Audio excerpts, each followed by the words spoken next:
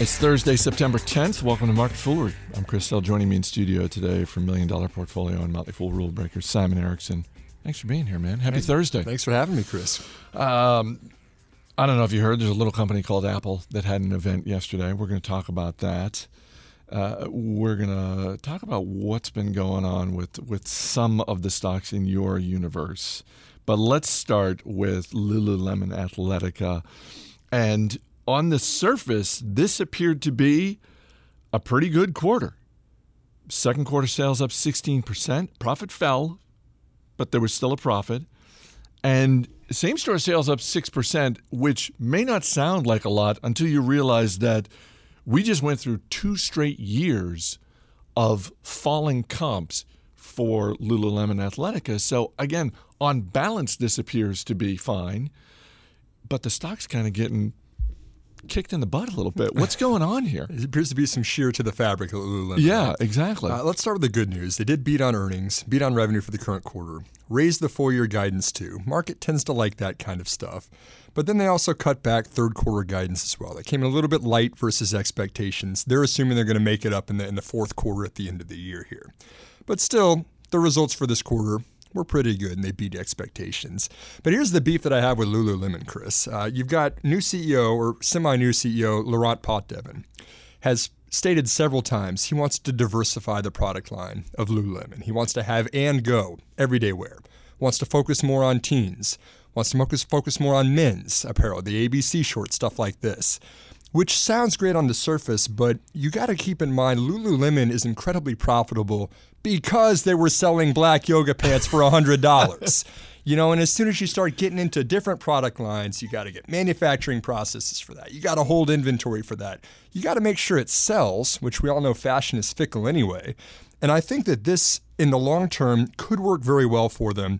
But I'm a little skeptical because I think with 6% same-store sales, you've got to make sure that you're in the limelight for fashion. I'm not sure how long-term a strategy that's going to work. How are they doing in terms of online sales? Because it seems like they were a little bit late to the game on that and then started to build a little bit of momentum, albeit off of a low base.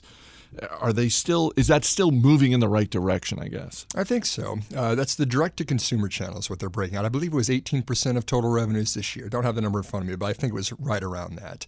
Law of large numbers, as sales increase, the percentage in absolute terms will decrease. But that is one thing that we do like to see about Lululemon is that still, 20% of revenue around that area shows that customers like this brand. If you're buying yoga pants online, you probably have already gone to one of the stores, checked them out, know which fabrics you like, know what styles you like, and then you're buying that online, which is in better margins, much better margins than you have in the bricks and mortar stores. So I think as that catches on, if we keep that at around 20% of sales, that's actually a good sign of this business performing. I think it's a testament to the run that the stock has had over the last year that even with this drop, and as of this moment, stock down about 12% today, it's still quite handily beating the market over the last year, still up 24% over the last year. Is this an expensive stock? Is this where is this stock right now, keeping in mind everything you just said about sort of your beef with the leadership? I mean, I think the question of whether it's expensive or not is how well they expand internationally. Lululemon is still mostly a Canadian-U.S. concept. It's not really, tackled a whole bunch of the international markets. I've looked on their website and looked at some of the other stores that they're talking about, the concept stores in other countries, and it seems to be catching on. And if it does catch on and they can keep the same momentum like they did for so many years in the U.S., then it's not an expensive stock. But if you're still hovering, mid-single-digit same-store sales growth, you don't get that international piece. I would argue the opposite. As I mentioned at the top, Apple had their event yesterday. The TV seems to be getting a lot of attention in the media. There were upgrades to the iPhone 6, the iPad Pro, which apparently is for business, which comes with a pencil, which I'm sure plenty of people are going to snap up, despite the fact that there were a lot of people, at least on Twitter yesterday, very quick to trot out video archived footage of Steve Jobs, I think from 2007, sort of poking fun at other products having a stylus-type pencil. But a lot of products rolled out relative to past events. What stood out to you? Well, combining the iPhone 6S and the 6S Plus and the iPad Pro, let's look at the mobile devices that Apple's coming out with. The bottom line for me is these features that Apple is incorporating into mobile products could be very good for the company because it's going to raise margins. And I back that up by just a couple things reviewing the products. The iPad Pro now is claiming to have chips that are 80% faster than portable PCs. They've got 4 speakers in the iPad Pro. They've got the pen, which is another feature. And then the iPhone, you've got now this kind of pressure sensitivity for touching the screen, which does different stuff. And all of these features, I mean, now you've got the iPad Pro fully equipped is costing over $1,000, which is much more expensive than most desktops. Whereas if you looked back, years in the past, it wasn't that case. So the question for me is, are mobile devices becoming our new desktop computers that we do everything on rather than just we use on the airplane when we're bored for a couple hours? And I think if these new products for Apple actually do sell well, we still need to see how they're actually selling in the market. But if they are selling well, they're improving margins because they're higher price points. And I think it's just showing that mobile devices are becoming more and more ubiquitous, but they're also doing a lot more features. I think it's bad news for anybody that's trying to make money off of desktops right now. Yeah, if you look at the price, let's stick with the phones for a second. If you just look at the pricing of the phones, Apple has done a pretty admirable job of bucking I want to say trend. It's not really a trend, but sort of bucking almost the rule of technology, which is that consumer electronics get cheaper over time. We've seen that with televisions. We've seen that with computers. Apple's really done a nice job of keeping whatever is the latest version of their phone pretty expensive. And, you were always talking, it's a hardware company. It's just a phone. When you're able to command higher prices and people are willing to pay for them, the argument of it being a commoditized hardware company breaks down. If you can throw on bells and whistles, 12-megapixel cameras, and there's a lot going on. We're looking at Rule Breakers right now of how humans are interacting with electronic devices. We've seen retinal scan to scroll through web pages. We've seen motions that will trigger actions on the phones. Voice-activated search is now becoming more and more common. I mean, those would just be considered nice to have bells to whistles a couple years ago. I think they're becoming more embedded in every one of these devices, and people are willing to pay up for it. A couple of housekeeping notes before we get to our final story regarding yesterday's conversation that Bill Barker and I had about Dave & Buster's. Thank you to Kevin Dunn in New York City, who quickly hit me up on Twitter yesterday afternoon, Brian, who emailed me, and Mike Morrell in New York City, who wrote, "It's official. You need to make the trek to DuPont Circle and experience Shake Shack, which does, for the record, sell alcohol. And not just any alcohol. They sell their own draft beer, which they created through the very legit Brooklyn Brewery, as well as several bottled beers and a surprisingly decent selection of wines. Granted, it's all overpriced, including the food, but that's to be expected when you're paying for the novelty of decent alcohol at a burger joint. You've tried Bojangles, which was an important first step. Now it's time to complete your journey with a Shake Shack fries and a draft beer at Shake Shack." So I stand corrected, and yeah, I really got to get into D.C. and hit that Shake Shack. Have you been to a Shake Shack before? Never. I have not either. All right. You know what? Well, road trip. We'll do a little road trip in the next few weeks. Now we have a reason. We will certainly do it before, and this is the second housekeeping announcement, which is that we are going to South by Southwest. Very happy to say, I wrote this on Twitter last week. If you follow Market Foolery on Twitter, you already know this, but if you're just hearing this for the first time, we are going to be going to South by Southwest in Austin, Texas in March of 2016. Myself, Simon, our man behind the glass, Dan Boyd, Matt Argesinger as well. We'll be doing a live taping of Market Foolery, and we'll be checking out all that the South by Southwest Interactive has to. You've been there before. I've never been. I could not be more excited. One of my favorite events in the entire year. Yeah, and I think that in a few weeks, the full schedule is going to come out. They've already, on the South by Southwest website, put out some of the featured speakers, but the full soup to nuts schedule in all the venues is going to be out, I think, in late October, and that's when we can really start to think about not just who we can go see, but hopefully who we can talk to, maybe interview, and et cetera. So more details to come, but if you're listening and you're inclined to make your way down to Austin, Texas for South by Southwest, definitely drop us an email, radio@fool.com. We'd love to hook up with some fools while we're down there. And Chris, as a sneak peek for listeners listening to this show, I'm planning to introduce you to some Texas hot sauces while we're down there. Oh, my. And some good Mexican food. So we'll have to see your thoughts about several of those, too. How hot are this? I like spicy, but I'm not like Bill Mann crazy level spicy. I don't go the habanero route. We can adjust. You don't have to sweat out of your cheeks. Let's get to our final story, which is I was listening to David Gardner's recent episode of Rule Breaker Investing, his new podcast, and he was talking about 5 stocks that he likes right now, and one of them made me think of you, and that's FireEye, which is this cybersecurity technology company. And no secret that over the last month, the market's taken a hit. We've seen volatility go up, and S&P 500, the overall market, down about 7%, close to 7% over the past month. But shares of FireEye down around 15% over that time. And Ambarella, which is the tech company, sort of the technology behind the GoPro video cameras, those shares down around 40%. Now, these are 2 companies you watch closely. At some point, particularly in the case of Ambarella, do you look at that and think, wait a minute, maybe this is worse than I thought? I actually do not. I'm a really, really big fan of Ambarella. And, we did notice that it's down 40% over the last 1 month. Over the last 12 months, this is still a stock that's up 82%. So widen the lens a little bit, look the longer term of what Ambarella is accomplishing. As you said, they're building the systems on chip for high-definition video, which the first market has been GoPro phenomenally well. GoPro is selling millions of cameras every year. The top 5 cameras of the last year were all GoPro models, so they're doing fantastic with that. But I think that there's some short-term pressure on Ambarella right now that is emotionally disconnecting the stock and the company's performance from the share price that you're seeing out there.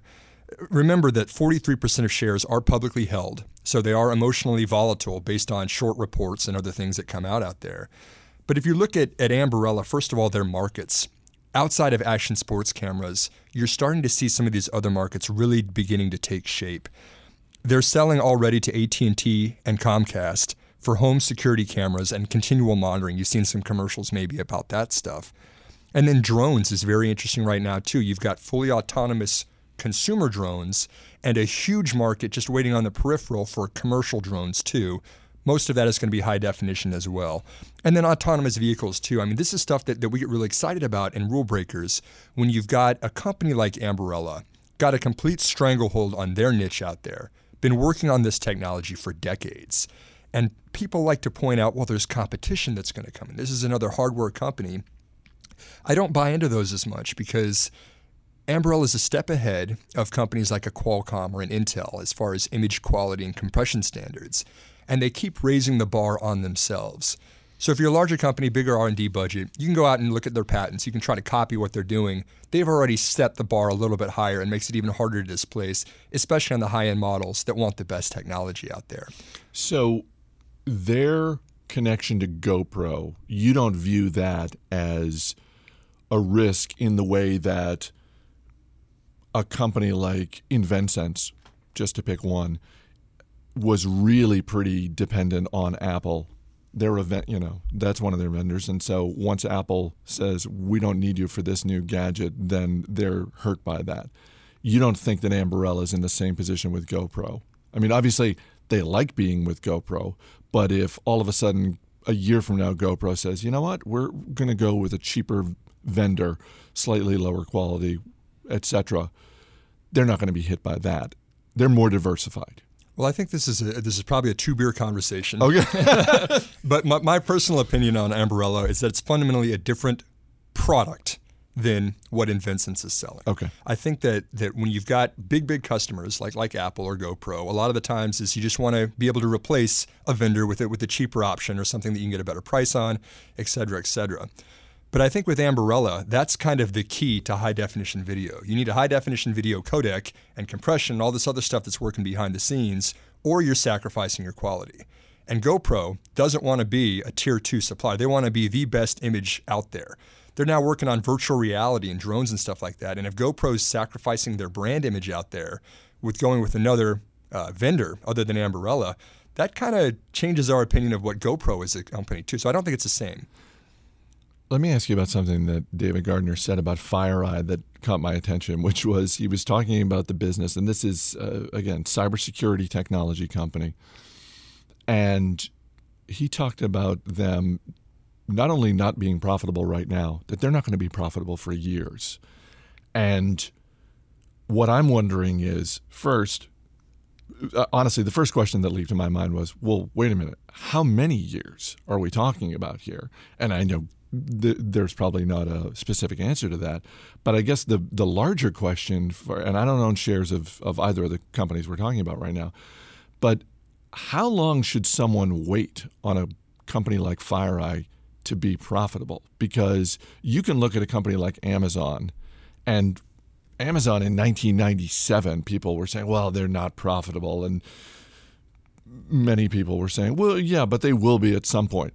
Personally, I would have thought that by now, nearly 20 years later, Amazon would be consistently profitable. And I know they can at any point pull some levers to make themselves profitable if they want to, and they choose not to, and that's fine.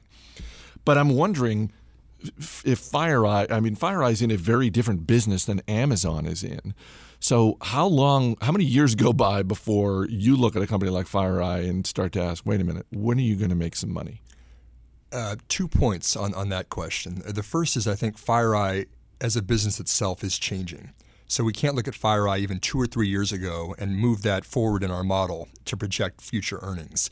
Reason being they're focusing more and more on subscription models, fixing problems in the cybersecurity industry proactively through subscriptions that are recurring, high margin, and very sticky for customers, rather than just Target calling up and saying, oh darn, we've got a problem, come fix it.